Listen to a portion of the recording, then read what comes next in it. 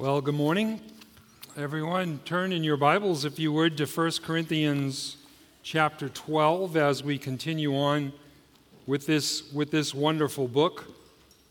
The Corinthians, as we're finding out, made many mistakes individually and as a church, and we do also, don't we? We look at our lives, we're not perfect. Thankful we have a Savior.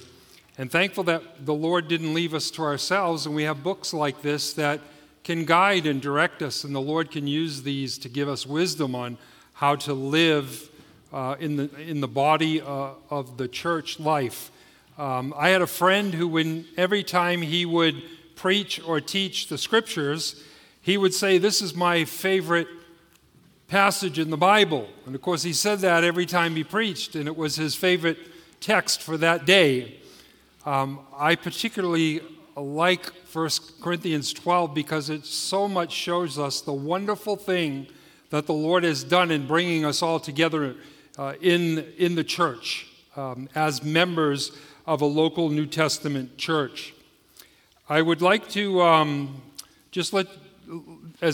what we're doing is Paul is answering the Corinthians' questions, and the overall theme of this book is from chapter 2, verse 2, "I determined to know nothing among you except Jesus Christ and Him crucified."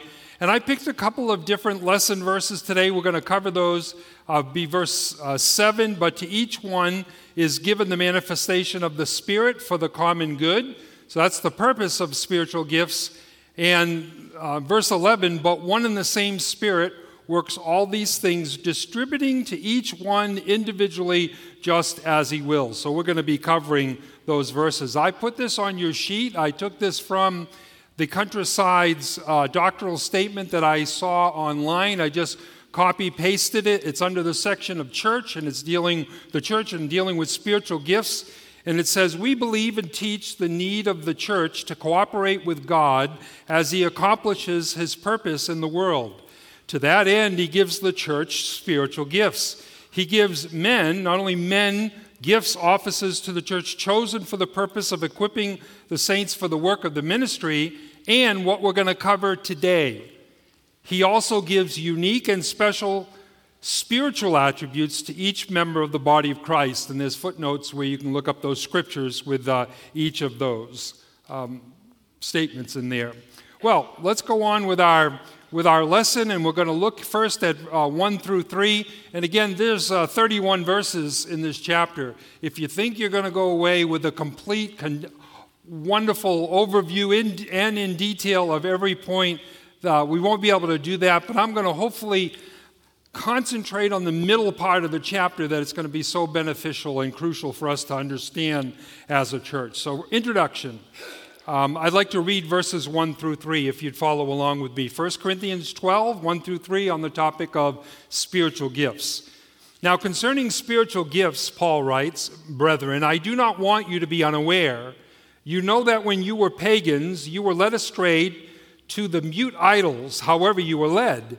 Therefore I make known to you that no one speaking by the Spirit of God says Jesus is accursed, and no one can say Jesus is Lord except by the Holy Spirit." I have a quote here I'd like to share with you. It's in David Garland's commentary, and he says, Paul's topic, and he kind of explains this introduction, Paul's topic is the spiritual gifts, and the thesis is that all Christians are spiritual. In this introduction, Paul contrasts the Corinthians' religious past with their spiritually transformed present as Christians, and affirms that everyone who confesses that Jesus is Lord is directed by the Spirit. Of course, that's verse 3 that he's referring to.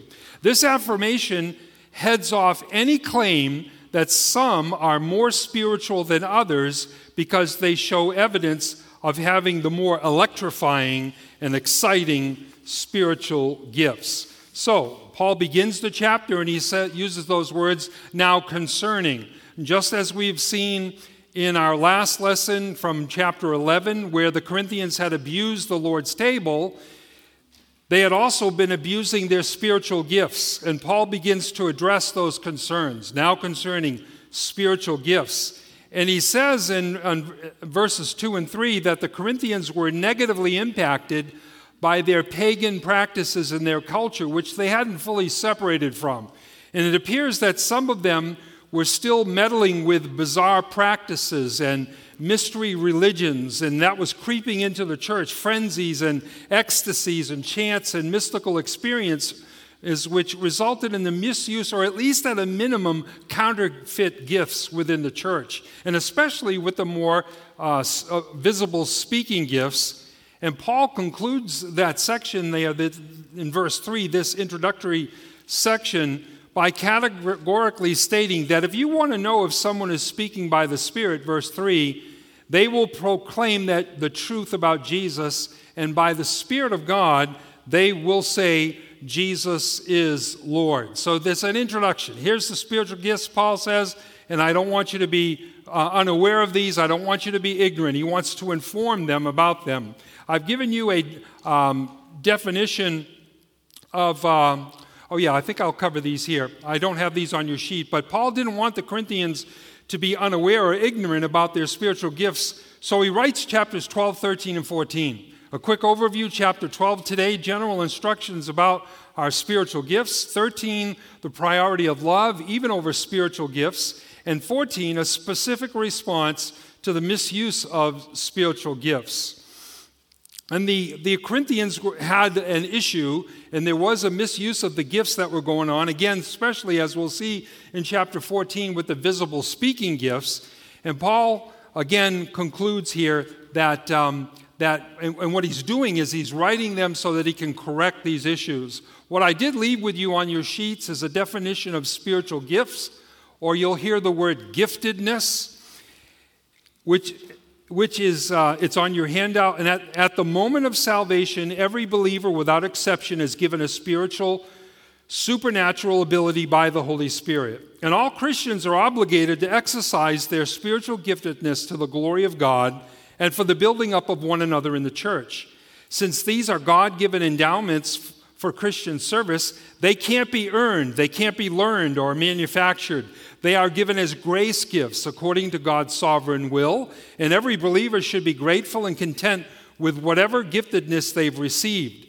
These gifts are under the Holy Spirit's control, and He empowers each believer in effectively ministering to one another through His divine enablement for the edification, the building up, the growth, and the good of the church. And all of this will bring glory to the Lord. Let's get into some of the details of this chapter so that we can see what Paul is instructing them about. The first point that I'd like to look at is the allotments of different kinds of gifts by one Spirit. That's the first blank for those that are taking notes to fill in on your sheet.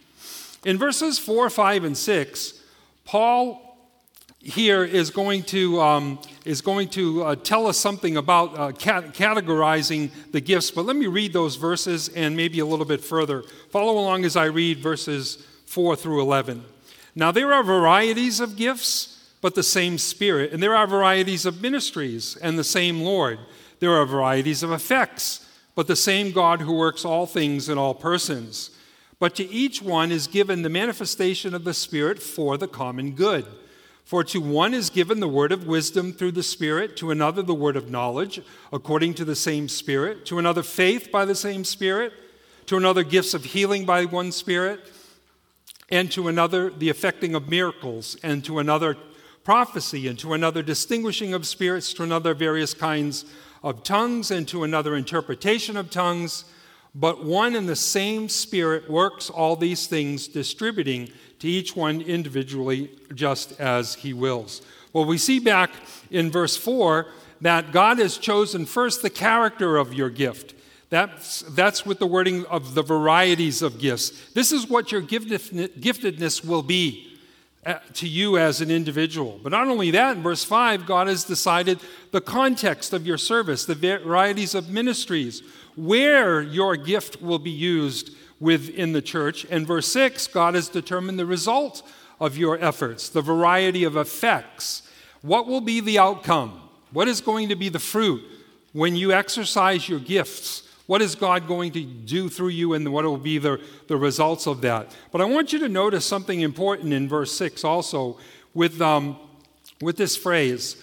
It is God who works all things in all persons. You'll notice there that God is the source of our gifts. It is so important to remind ourselves that our grace gifts are graciously given to us from God. And you'll see that as we go through the text, but it's verses 6 through 9, verse 11, verse 18, verse 24, and 25.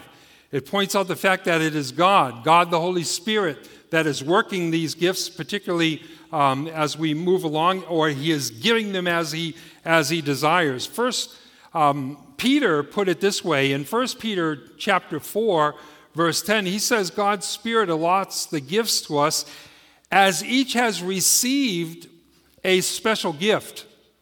He's saying we receive them. That means they are a gift. We don't conjure them up. We don't manufacture them. We don't try to go to a class to figure out how it is that we're supposed to do these. It is something that is given to us, and I'll tell you a little bit more about that. But as we've received these gifts, we are to employ it in serving one another as good stewards of the manifold grace of God. As good stewards, that phrase there from Peter, that lets us know that our gifts are owned by God. And we are to be good stewards, faithfully managing our giftedness in obedience to the Lord. And did you notice Peter said that we receive them, we're to be good stewards of them, and he also says that we are to be those, and it goes on in that verse, he says that we are to employ our gifts in serving one another. If you write that down, you could jot down 1 Peter 4, 10 and 11, two great verses to take a look at. But back in chapter 12, not only does God tell us what our gift's going to be and where it's going to be used and what the result is going to be, but God has also prescribed to us the purpose of our gifts. Let's see if I can find that one. There it is, at the bottom of the screen here. The purpose of our gift is in verse 7. Did you notice those words? But to each one is given the manifestation of the Spirit for the common good. What that means is all Christians are given spiritual gifts, not for our own self-edification, not to enrich or fulfill us, and not for our personal or private use either, like some of the Corinthians were wrongly doing. Exercising our gifts means that we are serving and we are giving, and others are receiving the benefit of our exercising of our gifts. Our God-given gifts are for the common good. That means for the benefit of, or for the profit of the church's spiritual well-being, to build up our brothers and sisters in Christ. And as we minister our gifts to them, it's for the advancement of the spiritual growth of the church, and certainly this will all redound to the glory of the Lord. So the next point is Paul gives a sample listing of some of the gifts of the Spirit in verses 8 through 10. And I really like this quote from MacArthur's commentary, and it kind of just outlines a whole lot of what's going on in these verses and when it comes to the spiritual gifts and all the instances of where they are noted in the New Testament.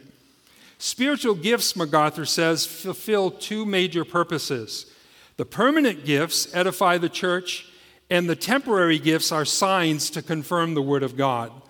God will continue to give the permanent gifts to believers for the duration of the church age, and those gifts are to be ministered by His people at all times in the life of the church. That's for us today.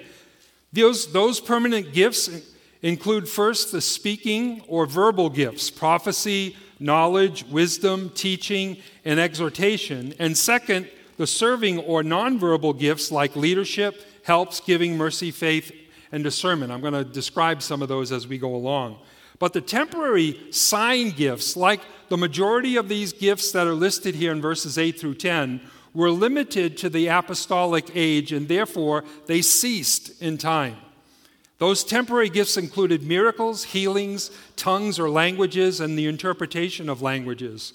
And the purpose of the temporary sign gifts was to authenticate the apostolic message of the Word of God. That was to show that to attest to the fact that these men were speaking for God, and what they were saying was from God, and those signs were used for that, until the time when the Scriptures, His written word, were completed and became self-authenticating. And because, like I said, I will not have enough time to go through each gift, I will provide an overview of some of the details on one of the slides that I'm going to show pretty soon. But I first want to give you, and this is on your sheet also, if you want to study where all of the lists are of the spiritual gifts in the New Testament, they're in Romans 12, 1 Corinthians 12, Ephesians 4, and 1 Peter 4. Great places to go. And again, those are on your handouts. Pastor Tom had taught a series on Gifted to Serve, and he showed this slide. Sorry for the quality of this. I couldn't get it any better. But it's showing in those places that I just mentioned up above where in the New Testament, which gifts are mentioned in those places. Now, this just tells you where they are, but it doesn't tell you what kind of gift they are. So that's why I gave you this, the list of the temporary miraculous gifts, and the permanent ministering gifts on your sheet also, so that you would know what kind, what category. Are they temporary, gone, ceased, or are they permanent, still with us today? And you can see the permanent ones: preaching, which is similar to the non-revelatory exercise of the gift of prophecy; teaching, exhortation, service helps; leading and administration; giving, showing mercy; faith, spiritual discernment, evangelism, and shepherding and teaching. Your Bible commentaries, systematic theology books, and books written on this topic would be excellent resources for digging deeper. And like I said, I was going to help just give a flavor of when it comes to these speaking and serving permanent gifts that are being exercised even in the church body here at Countryside even today. The first one is teaching. I just want to give you a flavor, some definitions here. The person who has the giftedness of teaching has the ability to grasp, arrange, and present revealed truth effectively so that person's hearers understand the Scriptures. Secondly, exhortation. That person has been supernaturally given the ability to explain and apply the truth to believers and persuade them to believe and obey. Service and helps. It's the ability to know how best to address people's temporal needs, and that person possesses, again, a supernatural ability from God, a special gift, an unusual skill to be able to meet those needs. Giving is a person who has the ability to effectively invest one's material resources for the spiritual and kingdom purposes. Showing mercy is the ability to be able to help, assist, and relieve those experiencing distress, misery, or pain. And the last one I'm given as an example is leadership or administration. And those with this gift are responsible to guide the congregation, both spiritually and in everyday decision-making. And of course, our elders here at Countryside exercise that gift. Again, this is not a comprehensive list. You certainly can get more details from all the great resources that are available to you. But what's important, and when it comes to gifts, and you think, oh, man, there's so many gifts, and how does this all work? We should understand that we all have a spiritual gift, and most likely a combination, a blending of the spiritual gifts. And when I say blending, it's almost like an artist who has his or her color palette. I don't know if you've ever seen an artist, the color palette, and they'll take their paintbrush and dip it into the palette and choose different colors, and then go over to their canvas, and they'll come up with a different color, or at least more enhance what's going on their painting. And it's as if for us in the spiritual realm with spiritual gifts that God dips his paintbrush onto his palette of spiritual gifts to blend our own unique abilities for spiritual service, which will bring him the most glory. That's why I think we can more accurately speak of each of us having a giftedness rather than just saying that we only have one spiritual gift. Well, moving along. The same Spirit allots gifts to each, and we see this in verse 11. Verse 11 summarizes verses 4 through 10. And though we receive unique and differing allotments, every endowment of our giftedness is supernaturally and sovereignly given to every Christian by God the Holy Spirit. Paul writes in verse 11, "It is one and the same Spirit works all these things, distributing to each one individually as he wills." And it's important for us to note that these gifts are not for the spiritually elite, but for the whole church. And that's right, every Christian in this room has received their perfect blending, your special distribution which equips you to serve God best for the rest of your Christian life. And when does that happen? Those are given. Those are distributed to us upon our salvation. God, the Holy Spirit, works through these gifts. You notice that word in verse 11, the Spirit works. That has the idea of energizing all of these things. He works through these gifts to fulfill his divine purposes within the body. And we'll hear more about that in our next section, which is Roman numeral number 3, diversity and interdependence of members of Christ's body. And that runs from 12 to the end of the chapter. If you would, follow along with me beginning in verse 12. I'm just going to read 12 to 14 right now. "For even as the body is one and yet has many members, and all the members of the body, though they are many, are one body, so also is Christ. For by one Spirit we were all baptized into one body, whether Jews or Greeks, whether slaves or free, and we were all made to drink of one Spirit. For the body is not one member, but many." And for several verses of this section here, Paul is going to use the human body as an analogy for the unity and for the interrelationships and for the interdependence of the members of Christ's body, the church.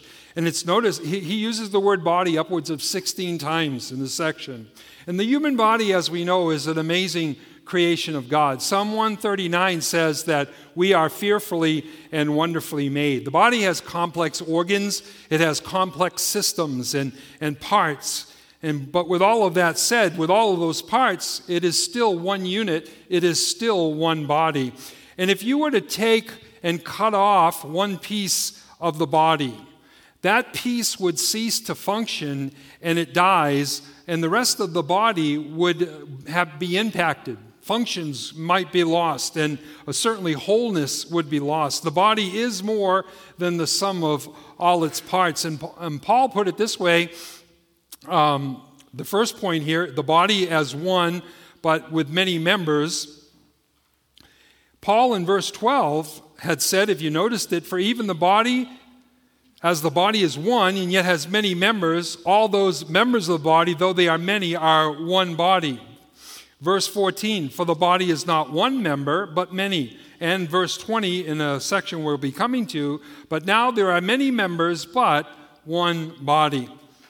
To emphasize the unity of all believers, in verse 13, Paul reminds us that at the moment of our salvation, we are spiritually baptized. The Spirit of God has placed us into the body of Christ, and therefore we are all one body. And I believe that Paul is stressing that to the Corinthians because they had gone off track and they're focusing on themselves and what they can get out of it or what they haven't gotten out of the spiritual gifts. And Paul stresses this to show the uniqueness and blessedness of our oneness in Christ. And maybe he did this to crush the Corinthians' wayward ideas of self-sufficiency or individualism. And that can only result in divisions and factions. And as we will see in the next point, we all need one another for our own, for the church's spiritual well-being and for growth. And that's in this section here, 15 to 20, diversity of members within the body. There is a diversity. You need me is the motto here that I've chosen for this section. MacArthur has a great quote. He says, by his illustration of how every part of the human body is essential to the function of that body, Paul showed that unity is an indispensable need in the church. So we need unity, yes. But how does God make that unity come about when it comes to the different members in the church? Well, but by divinely provided diversity within that unity is also necessary. And we're going to see that as we go along. So no doubt, Paul is answering questions. Reports had come back to him. Questions maybe had come back to him. And he must have heard that some of the members of the Corinthian church were not happy campers when it came to the allotment of their gifts. They were discontented with the gifts that they had received, and they wanted gifts that they had not received. And most likely what they were wanting, and it's very apparent, it appears, the showy gifts, the public, more visible abilities and powers. And what they were doing is questioning God's wisdom, of course, and accusing God of making a mistake when he allotted the spiritual gifts and the places of ministry in the church. And I'm going to read the next section. It's verses 15 to 20, and it's going to be very evident. These verses will speak for themselves. Just follow along as I read 15 to 20. Go back to the analogy here.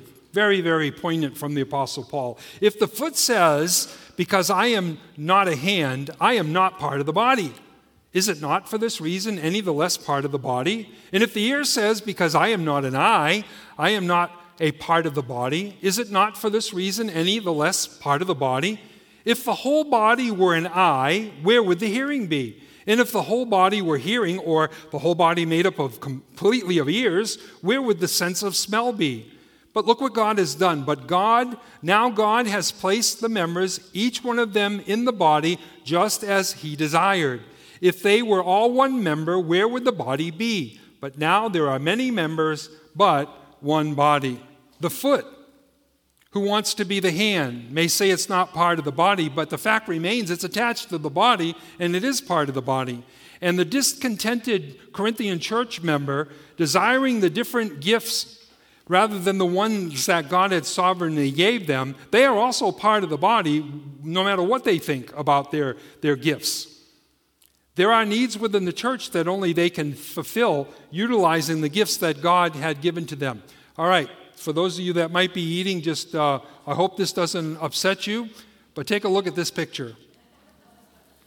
A body made up of all eyes. What if this was the reality when it came to the human body? I guess if this mom had kids, she could say to her kids, I've got my eyes on you. But what about this guy? All ears. I mean, this is not the human body as God intended. Imagine that these guys could use a lot of Q-tips in their lifetime. I mean, this is not the way that it is supposed to be when it comes to the human body. That's not how God made the body. I want to, I hope that wasn't too upsetting for that little one. I hope something else is going on there.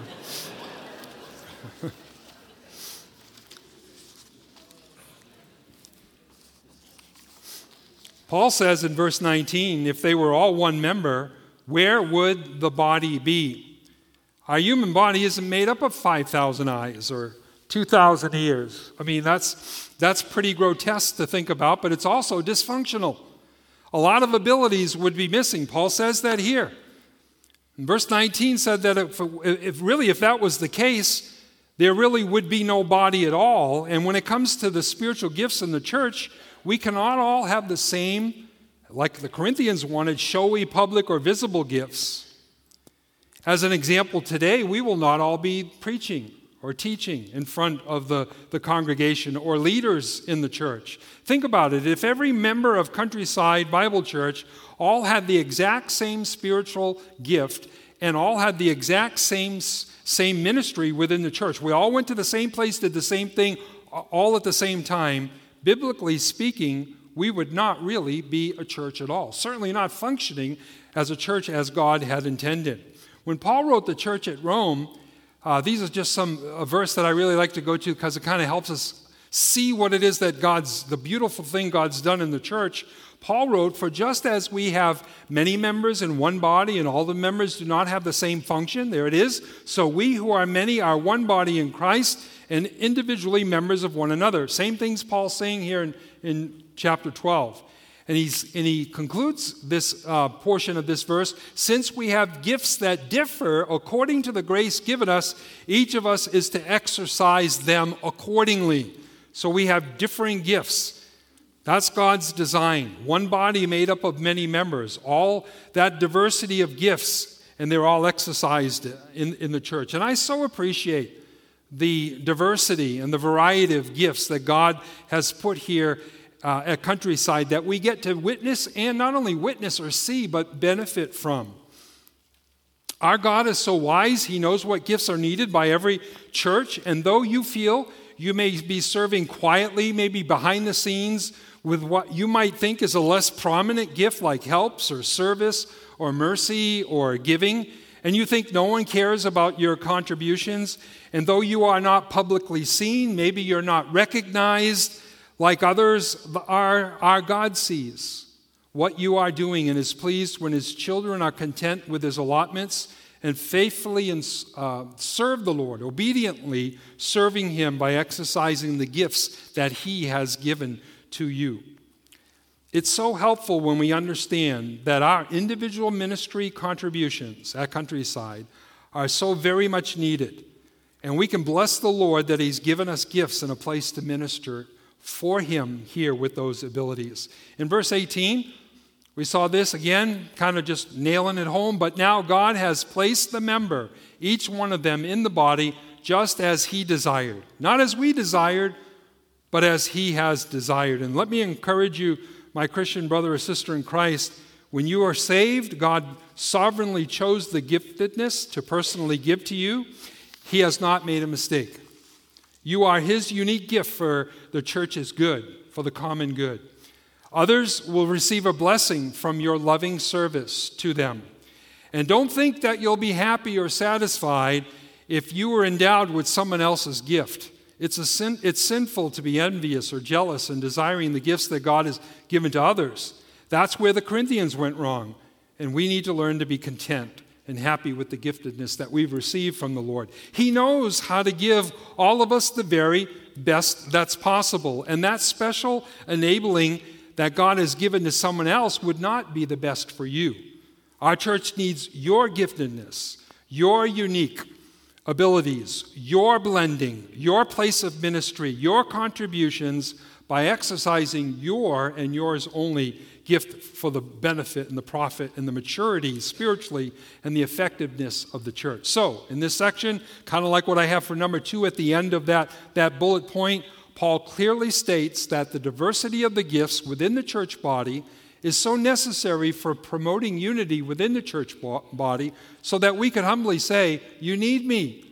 We're needed in the body because God has put us there and there is that need. We're going to see a little bit more in the next section, interdependence of members of the body.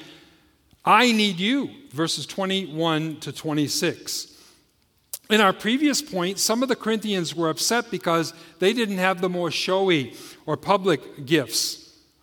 And they felt that they were not necessary to the body and were wrongly saying, they don't need me.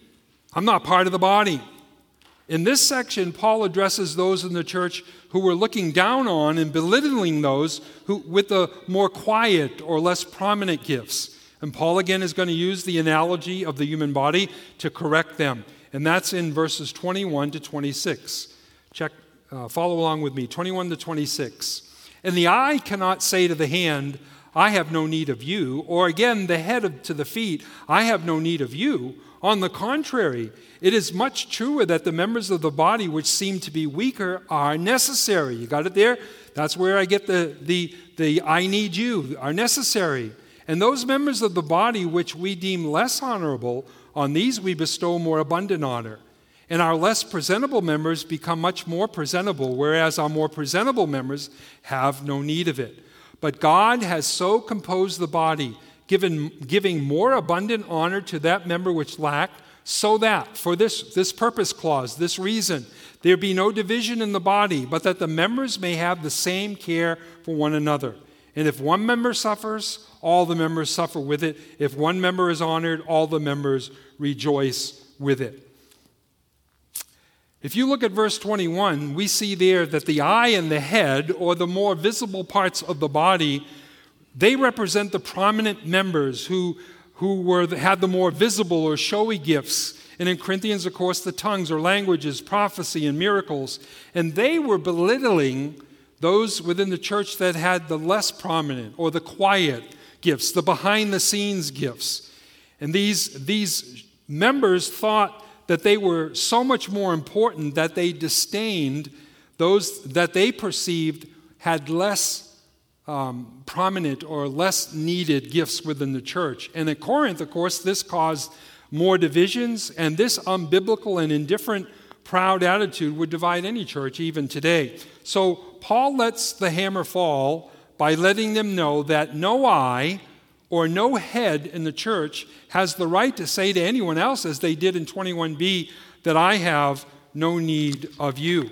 And Paul corrects them by saying in verse 22, on the contrary, it's much truer that the members of the body, which seem, though they are not, because they're needed, they seem to be weaker, are necessary. Paul continues again. He's using this human body analogy to stress how vitally important the weaker or the less honorable, the less presentable, the behind the scenes members are. And of course, in this analogy, he's referring to the internal organs of the body. I mean, just consider this. You could lose an eye or an ear or a hand or a foot, a more visible part of your body, and you could go on living. But you cannot survive if you lose your heart, your liver, or your brain, and there's no transplant. It's gone. We don't notice the internal organs doing their crucial jobs. They seem to be weaker, less attractive, less presentable, yet all of them are vital and necessary for life and the proper functioning of the body. And what Paul is trying to get across in the spiritual life in the church is that those with the more visible, showy gifts, as an example, maybe the leaders, the prominent public speakers, rather than looking down or labeling the less prominent gifts as less significant, they should value them. They should show appreciation for them and protect them. And I'm so thankful that that is done at Countryside Bible Church. When we have our announcements, there are many times when there's a giving of thanks for those that have the spiritual gifts where they're working behind the scenes. They're not the ones that are recognizable. They're not the ones that are out there in the forefront, the members of Countryside Bible, like those that are maybe those that put up the Christmas decorations or the Vacation Bible School volunteers, those that are prepping and cleaning the worship center, the first impressions teams like our ushers and greeters and welcome center hosts and the guys out in the parking lot. And the list of the vital servants is so long, so necessary for our church to function effectively to the glory of God and so much appreciated.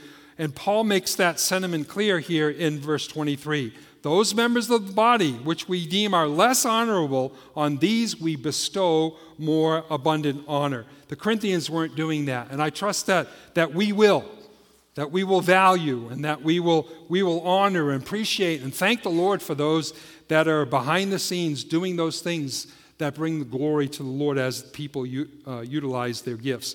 And Paul says something else is happening here. Briefly in verse 25 and 26, he reminds us of another one of God's purposes in having a diversity of the various gifts among the members of the church body. Because as we labor together, as we're encouraging each other and benefiting from each other's gifts and ministry to each other, we will see by God's gracious working in and among us an increase of the mutual support and encouragement. Did you notice again, another purpose clause in verse 25?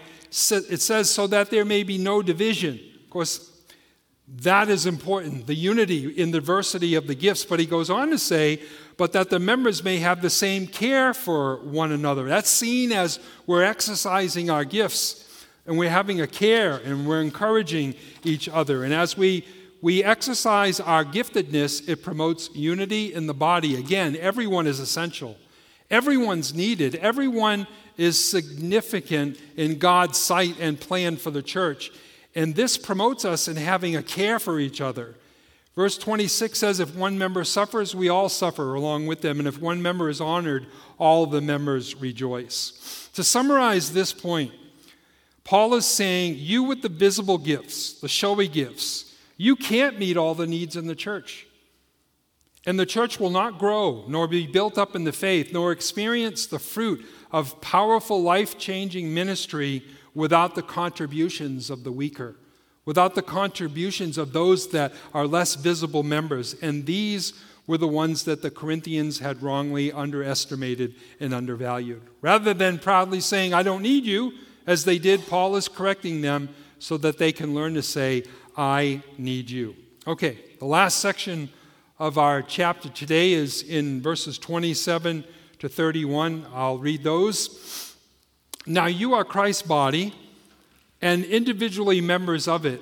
And God has appointed in the church first apostles, second prophets, third teachers, then miracles, then gifts of healing, helps, administrations, various kinds of tongues. All are not apostles, are they? All are not prophets, are they? All are not teachers, are they? All are not workers of miracles, are they? All do not have gifts of healing, do they? All do not speak with tongues, do they? All do not interpret, do they? Of course, these are rhetorical questions.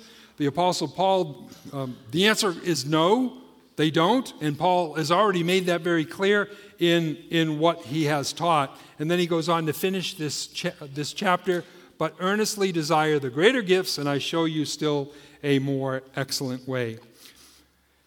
Paul reminds the Corinthians and us that we are part of Christ's body and should never take it lightly that we are individual members of the body to whom God has allotted a special, unique enabling and giftedness. Paul continues here by illustrating the individuality and the unity in the body by repeating again some representative categories of gifts, ministries, callings, and giftedness. It's not an exhaustive list of gifts. And Paul's way of showing the variety of gifts in which the Lord Jesus equips his people to do his work harmoniously in the church. That's what he's just saying. This is what needs to take place when these gifts are being exercised in the church for harmony. They should be. And he reiterates that God has wonderfully designed our giftedness to have a variety. We all have the same gifts. There will be a unity in that diversity. And then Paul says something interesting here at the end, in the middle of beginning of verse 31. He says, "But earnestly desire the greater gifts." This almost is, if we think about it, it's almost like it's contrary. Now Paul is saying that you shouldn't be desiring those, and now you should. And with all Paul has said in this chapter, it cannot mean that they should desire the more prominent, showy gifts. Paul has already pointed out the sinfulness of doing that and their lack of sight of seeing the necessity of all of the gifts functioning properly within the church. Most commentators believe this should not be seen as an imperative or a command, but instead, based upon the Greek, the verb allows it in the Greek, it should be an indicative. It should be a statement of fact, and it's part of Paul's correction. And it could be rendered, you are desiring the showy gifts wrongly, and you should not be doing this, because I have a better thing for you to focus on. There's something else that you should be looking at, and that's why he says at the end of verse 31, "And I show you still a more excellent way." Stop craving for the showy gifts and prominence. You're derailing the church and the effectiveness of the church, and grasp the more excellent way, which is love. And Brian Chandler is going to unpack that next week in chapter 13 for us when we meet together. By way of application, I wanted to give you some things that you could go home with and pray over and consider for yourself. This came from, again, Tom's message on Gifted to Serve in his series. What are some practical steps to identify your giftedness? Well, first, do what we're doing here today. Study what the scriptures say about spiritual gifts. Look at the sample lists. Look at the description of each one of the gifts. What does it say about them, and see how they are used in people's lives in the scriptures. And then secondly, pray for God's direction, that he would direct you in a place of ministry in the church where you can really serve him the way that you were meant to serve him, with the giftedness, the palate that God has, when he's touched the spiritual palate and he's daubed that on your life for the rest of your life. Pray that God would direct you and give you a place of ministry. Third, assess your desires, weaknesses, and strengths.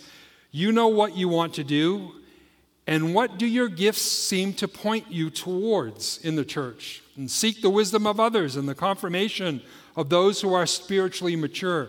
Have them help affirm and direct you in the right path.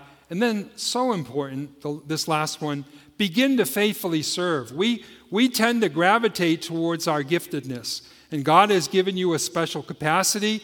Just get busy and serve. Do something. Serve in the church. Roll up your sleeves. Find something to do. And as you are doing these things, God will use these other points that I've said here to direct you. You've heard the statement. It's hard to steer a parked car. I used to have many years ago a Volkswagen that the battery used to die a lot, and I used to have to push it, and I put it in a parking lot, kind of a little bit of an incline, and it was hard to steer when it was parked. But once it got going, you could steer that car. And it's hard to steer a parked car, so if we engage and do something, as you do that, God will direct you to the place of your proper service as you're praying and there's an answer to prayer and you're affirmed by those spiritually mature Christians in the church. And then Tom also gave some timeless lessons from that message, and this kind of just wraps up our lesson today. First, learn to value the diversity of gifts God has placed within the church. The reason why I so love 1 Corinthians chapter 12 is because it shows us the unique, special work that God, the Holy Spirit, is doing here at Countryside, or maybe the church that you belong to if you're visiting. It's not haphazard. It's not an accident that you're in the church that you are and a member where you are. And your gifts that you were given at the time of your salvation are not a mistake. They are exactly what God wanted you to have, for you to be able to use all of your Christian life wherever you are serving, in whatever church, in whatever capacity that you serve in. It is just mind-blowing. It strikes awe in our hearts, and we ought to be humbled and blessed when we think about what God is doing in and through the church with the giftedness. So learn to value it. Secondly, never become discontented with your giftedness as you compare it to others. Don't consider your gifts to be more important than others. Pride, arrogance, don't let that seep in. We all need each other. Expend the maximum effort to make progress in the use of your gift. I think that's pretty self-evident. Fifthly, develop a constant awareness that God is sovereign in the character of your gifts, what the gift will be, the context, your ministry, and the results of your efforts. And lastly, determine to have the right motives as you use your gifts to build up the body and to glorify the Lord. We've been given those gifts to build the body up, to edify the body. Verse 7, for the common good, for its profit, not for ourselves, but for the profit of the body. And lastly, on your sheets, down the bottom of the back side of your sheet, there are some resources there. If you want to go listen to a message, there is, if you go to our Countryside website and you go to media archives, and then you can search, there's a search field, you can type in spiritual gift. And a lot of messages will come up from all the different ones that have been by several speakers. But if you want to key in on the ones that I mentioned before, Pastor Tom's series was in 2020. It's 5 parts. It's Romans 12, Gifted to Serve. And he also has, in 2004, there's one on 1 Peter chapter 4, Understanding Your Spiritual Gifts. And certainly there's so many books, cessationist DVD you could get a hold of when it comes to the topic of the temporary gifts ceasing.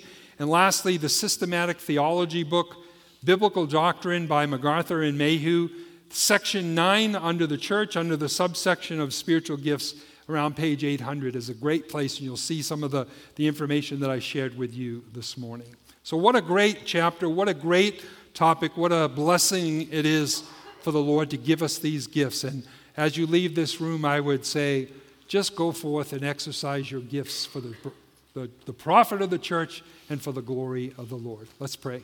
Let's pray as we conclude. Our Father in heaven, how blessed we are when we consider these words given by the Holy Spirit through the pen of the Apostle Paul to correct the issues that were going on in the Corinthian church in the New Testament times, and yet it's so applicable for us today.